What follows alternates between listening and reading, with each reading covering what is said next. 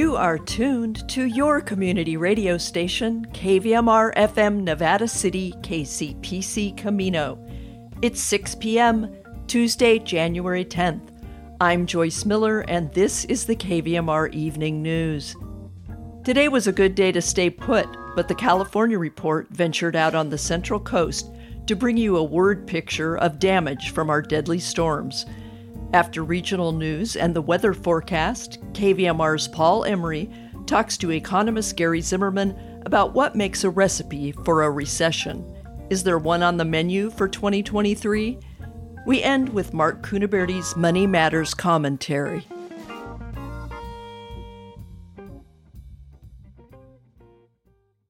This is the California Report. I'm Madi Bolaños in San Francisco. Over 200,000 Californians are without power as the state continues to get pummeled with rain, thunderstorms, and flooding. In the Bay Area and San Joaquin Valley, thunderstorms added to the heavy rain and strong windstorms overnight. In San Luis Obispo County, the National Weather Service put out a flood watch through 11 a.m. this morning with expected rainfall between 4 to 8 inches in the foothill areas. And down the 101 highway in Santa Barbara County, the entire town of Montecito, home to celebrities like Ellen DeGeneres and Oprah Winfrey, is under evacuation orders. Here's Montecito Fire Chief Kevin Taylor yesterday warning residents to heed the evacuation warnings. In less than 12 hours, we've received more than 8 inches of rain, with 7 to 8 inches still forecast to fall. And the watershed is behaving unpredictably, according to our firefighters on the ground. Please heed this evacuation warning now. Don't wait. My California Report co-host Saul Gonzalez went down there. Hey, Saul. Hey, Madi. Where exactly are you? So I'm parked off of the 101 freeway trying to make my way into the Santa Barbara area. Right now, it's really hard to do that because the 101 is closed.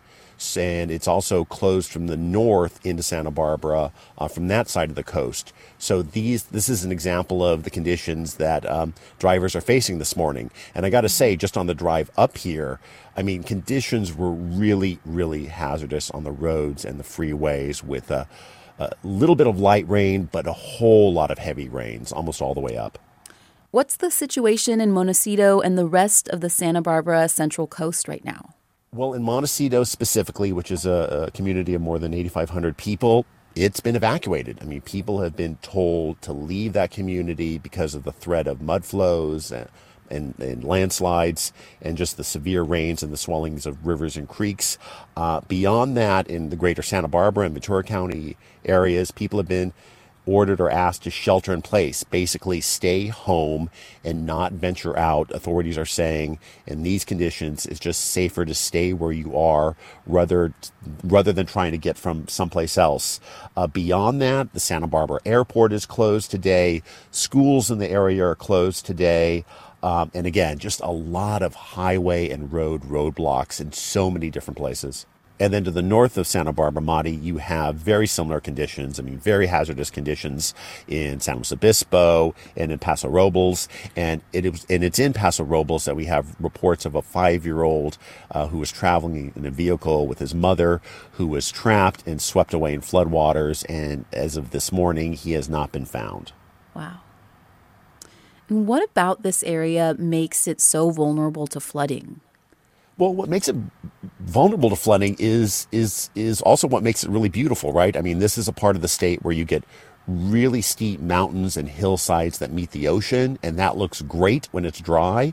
But when conditions get really rainy and really stormy, those mountains and those hillsides become pathways for mudslides and flooding.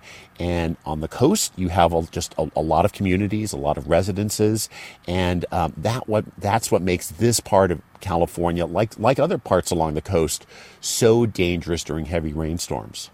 Is there any other reason why people should be concerned about the flooding in this area? Well, just the past, really. I mean, 5 years ago this week, Montecito experienced probably the greatest natural catastrophe in its history in conditions very similar to what we've seen this week. Really heavy rains, hillsides and mountainsides collapsed. The ground just couldn't absorb any more water, and you had just massive mud flows and flooding right into the city of Montecito. That disaster, which again, 5 years ago this very week, killed 23 people. It injured more than 100 others. A lot of properties were just inundated with mud. And so that's what's on a lot of people's minds, probably in the Montecito area, in the Santa Barbara County area, as they confront the storms this week. And what should people do to stay safe and dry while this is all going on? Yeah, well, take some personal advice, having been on the roads and freeways. Don't go out unless you absolutely have to. I mean, if you can, and this, I think, in my part of California, where I happen to be right now, I think you could use the same advice for so many other places. Unless you absolutely have to be out for your job or whatever, do stay home. This is a day where you really don't want to take a trip, a surface trip, unless you absolutely have to. All right, thanks so much, Saul. Support for the California Report comes from the James Irvine Foundation, committed to a California where all low-income workers have the power to advance economically. Learn more at irvine.org. Guideline. Their automated 401k plans can be set up in 20 minutes. More at guideline.com/CA. Guideline, the California way to 401k. And Eric and Wendy Schmidt, whose philanthropy includes Schmidt Futures, which bets early on exceptional people making the world better, on the web at schmidtfutures.com. Throughout LA County, newly elected politicians are scrambling to staff their offices. KPCC's Josie Huang reported on an effort to get them to hire more Asian Americans and Pacific Islanders. AAPIs make up about 16% of LA County, but that's not reflected in county or city leadership. We hope that ultimately we get more AAPI elected officials. That's Wang Win, who used to work for County Supervisor Hilda Solis. But until then, we at least want to see diverse staff. He says AAPI staffers were the ones who raised the issue of anti-Asian hate with Solis early in the pandemic. Wynn is now hoping to get more AAPIs hired through a database of job candidates he's helped create for a coalition of about 40 AAPI groups. Working with him is Candace Cho, who used to serve in New York City government. She says political jobs are often filled by word of mouth. And so if you don't have AAPIs who are ready in government, you might not reach those talented AAPIs you want to serve. She encouraged candidates to upload their resumes to the database, which will be shared with elected officials. For the California Report, I'm Josie Huang. And that's the California Report for Tuesday, January 10th. We're a production of KQED Public Radio. For continued coverage of the storms, tune in to your local public radio stations. And remember, you can get all your statewide news on the California Report podcast. Subscribe and download the show wherever you get your podcasts and listen to our show anytime you'd like. You can also ask your smart speaker to play the California Report. I'm Madi Bolaños. Thanks for listening and have a great day. In regional news, KVMR learns courtesy of Ubinet.com that at its meeting this morning, the Nevada County Board of Supervisors unanimously elected Ed Schofield as its chairman. Hardy Bullock was elected vice chair, also unanimously. And in Grass Valley municipal news, the Union newspaper reports that at the City Council meeting tonight, Justin Gross will be nominated to the Planning Commission by new council member Haven Caravelli. Gross, a Nevada Union graduate, is a real estate broker and voiceover actor. City Council policy allows each council member to submit a candidate for the Planning Commission to the council for its approval. Turning to the regional forecast, the National Weather Service is continuing a flood watch through Wednesday afternoon for parts of Northern California, including the Sierra foothills, due to thunderstorms and moderate to heavy rain. Earlier today, Interstate 80 was closed between Colfax and the Nevada state line due to high winds and whiteout conditions. State Route 20 was closed to eastbound traffic from Nevada City to the junction of Interstate 80 due to snow. As the storms roll in, check the road conditions before you travel. In Nevada City and Grass Valley tonight, showers and possible heavy rain with a low in the high 30s. Winds could gust to 22 miles per hour and new rainfall of up to half an inch is possible. Wednesday's forecast is much the same, with showers, winds of up to 24 miles per hour, and a high near 47. Wednesday night, expect showers, mainly before 11, a low of 42, and continuing winds. Wednesday's rainfall total could be about 1 inch. In the greater Lake Tahoe area, a winter storm warning has been issued until 4 a.m. Wednesday due to heavy snow and high winds, including gusts up to 100 miles per hour on ridgetops. Tonight in Truckee and Lake Tahoe, up to 4 inches of new snow could fall, mainly before 1 a.m., with a low of 22. Wednesday, winds are expected to subside. Tahoe will see snow before 4 p.m., then rain and snow, and a high of 37. Up to 2 inches of new snow is possible. Rain and snow are likely Wednesday evening, then a chance of rain and snow, a low of 29, and winds around 10 miles per hour. Little or no snow accumulation is expected. Tonight in Sacramento and Woodland, showers and thunderstorms, a low around 47, and winds gusting to 22 miles per hour. Wednesday, expect showers and a high near 52, with wind gusts up to 31 miles per hour. Half an inch of rain is possible. Wednesday night, winds will continue and showers are likely, with a low around 48. Less than 1/10 of an inch of rain is expected Wednesday night. You're listening to the evening news on KVMR.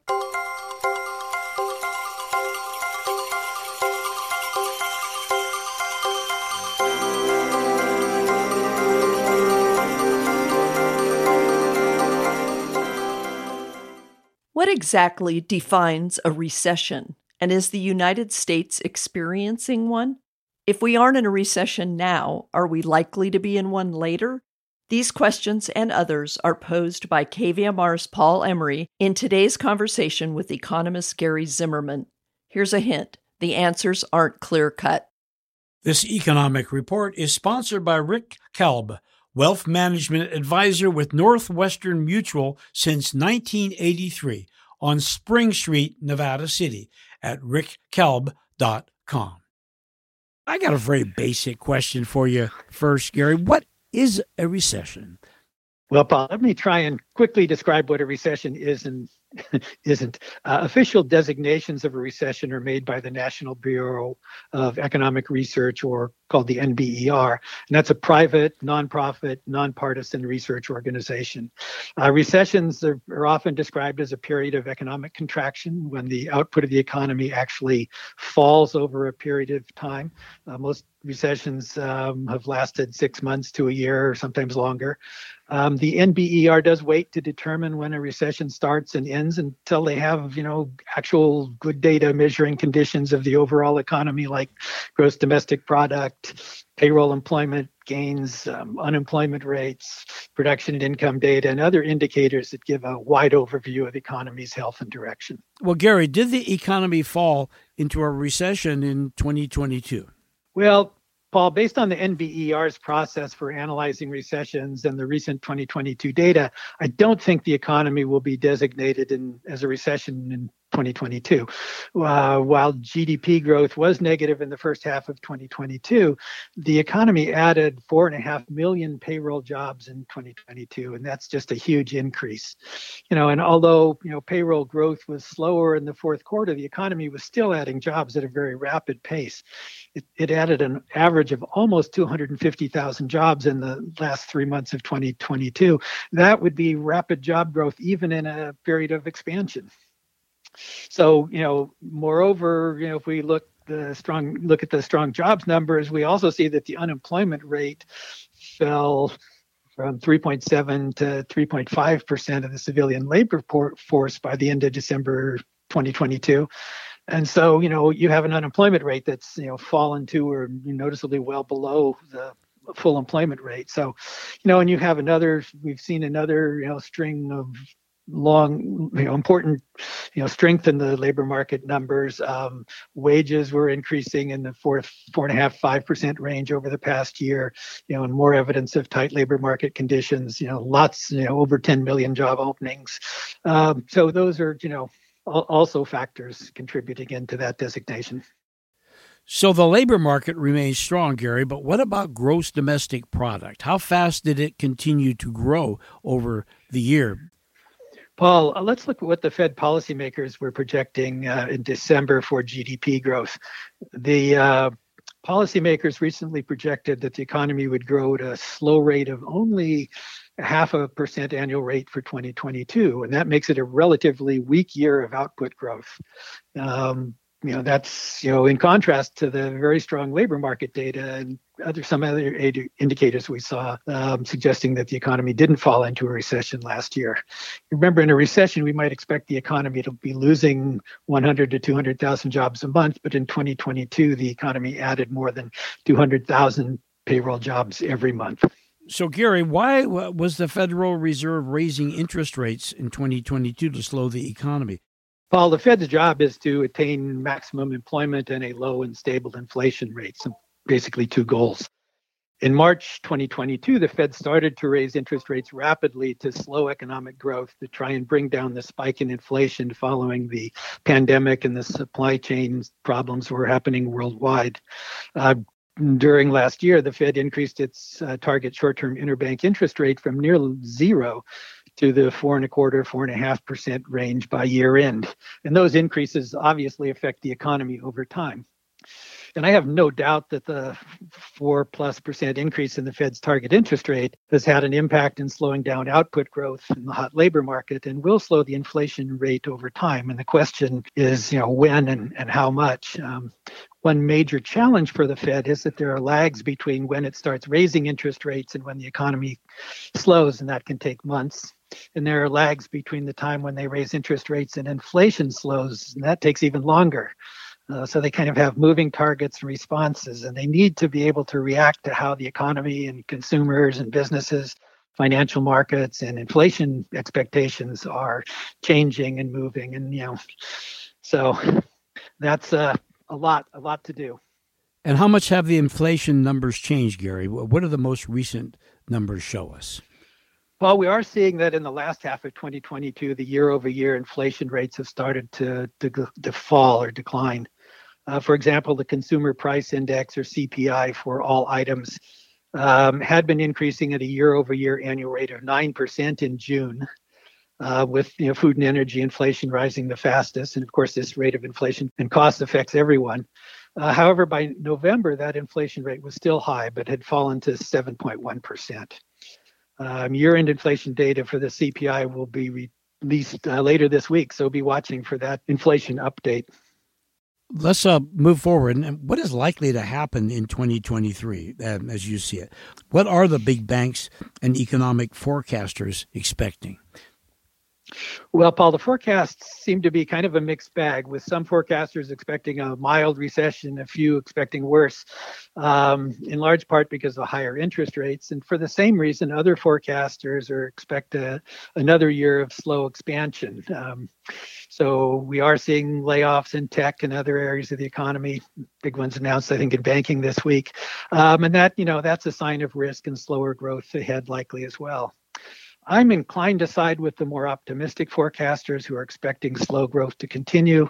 And that's as long as the Fed doesn't have to push up interest rates even higher or faster than they're expecting to do.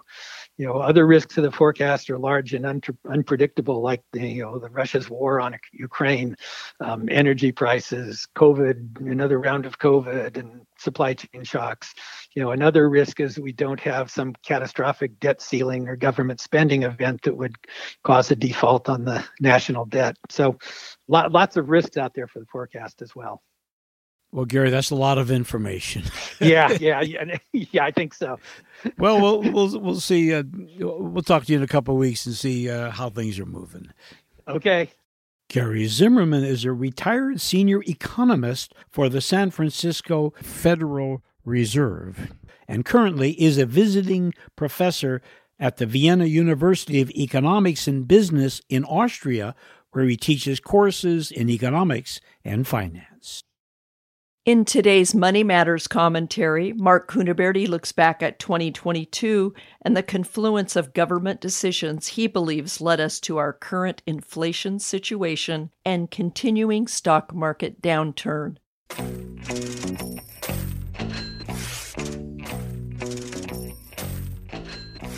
Welcome to another edition of Money Matters. My name is Mark Cunaberti. The year 2022 no doubt was a year that many stock investors would like to forget. Unlike many of the previous crashes of the last few decades, the crash of 2022 has been prolonged and severe and is indeed continuing to this day. That said, I can comfortably say this crash is very, very different. Previous crashes were caused by a variety of reasons, including, but not limited to, an overindulgence in financial assets, irrational exuberance in stocks, and the bursting of various economic bubbles. The current market crash, however, finds its roots in rising prices, of which we know as inflation. It has been over 4 decades since we have seen inflationary rates of this magnitude. Previous stock crashes were addressed by increasing liquidity in the system. This means the Central Bank of the United States, known as the Federal Reserve, printed up lots of cash and handed it out where they saw fit. Although it is a well-known fact, printing up massive amounts of cash by a central bank can lead to inflation, the Fed had a long history of rescuing previous economic calamities by printing up dollars without seeing the resulting inflation. The reasons for this are hotly debated, and we won't cover them here today. Just know that the Fed had apparently learned over many previous economic rescues that they thought they could get away with flooding the system with cash without causing prices to subsequently rise. These repeated rescues of markets by the Fed was soon known to Wall Street traders as the Fed put. It was now believed that if severe market crashes started to materialize, the Feds would simply do what they had always done and what had always worked: print up copious amounts of cash and fling them into the financial system. Then came the COVID shutdowns, and the markets turned down hard in the March of 2020 because of the shutdowns. Once again, the Fed fired up the printing presses. What was different this time around, however, was the amounts of cash the Fed created dwarfed any amounts previously attempted, handing it out not only to companies and the banking system, but to consumers as well. They increased the amount of cash in the system by an estimated and eye-popping 40% of all the cash in U.S. existence, an unprecedented monetary intervention to be sure, with copious amounts of cash flowing out of Washington to address any and all COVID-related problems. The Feds in Washington apparently guessed they could print up whatever was needed and again not cause inflation. After all, they had gotten away with it so many times before. When the worst of COVID had subsided, the economies of the world began their reopening process. Supply lines, however, were all but seized up and were extremely slow and restarting. At the same time, consumers, pent up for months and now flush with all this government cash, soon flooded into the streets and onto planes, trains, and automobiles to escape the confines of COVID isolation. Then, when a spike in demand by consumers met a severely restricted supply line and huge amounts of newly printed cash sloshing around everywhere, prices had nowhere to go but up, and up they went, adding to the inflationary wildfires. Employers were finding it difficult to fill badly needed job openings to service the increasing demand, which only made the situation that much worse. When prices rose, the Feds mistakenly thought inflation was transitory or temporary and did nothing to address it. As inflation continued to soar, however, the Feds finally acted by raising interest rates, and the stock markets of the world subsequently began to crater. Company earnings then started to decline as the consumer pulled back due to increasing inflation, and as a result, the stock market decline accelerated. With inflation now heavily entrenched, the Fed realizes it cannot print its way out like it had done so many times before. Creating more cash would only exacerbate the inflationary wildfires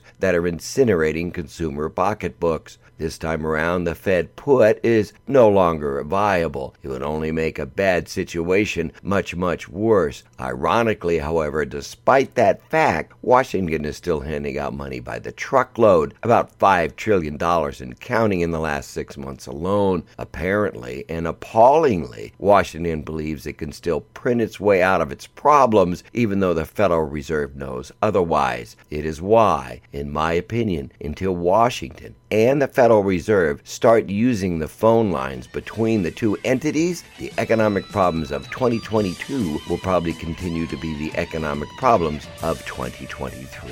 I'm watching the market so you don't have to. And remember, This newscast expresses my opinion only. It's not meant as an investment advice, suggestion, or a recommendation to buy or sell anything, nor represents the opinion of this radio station, its staff members, or underwriters. I hold a BA in Economics with Honors, 1979, and California Insurance License OL 34249. Our website is moneymanagementradio.com, where everything is free. Our way of saying thank you for listening to your community radio station. My name's Mark Cunaberti.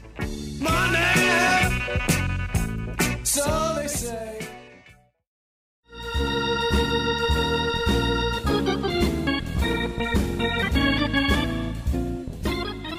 That's our newscast for Tuesday, January 10th. KVMR Community Radio gets support from Nevada County Citizens for Choice, promoting reproductive justice and equitable reproductive health care access, advocacy, education, with compassionate services for women, men, and teens. Learn more at citizensforchoice.org. And Sierra College Nevada County Campus, offering degrees, certificates, and training for jobs or career, plus courses available in creative writing, sculpture, music, theater, and more. Winter registration is now open online at sierracollege.edu/youcan. This is Joyce Miller signing off. Stay safe, stay warm, and join us Wednesday for the next edition of the KVMR Evening News.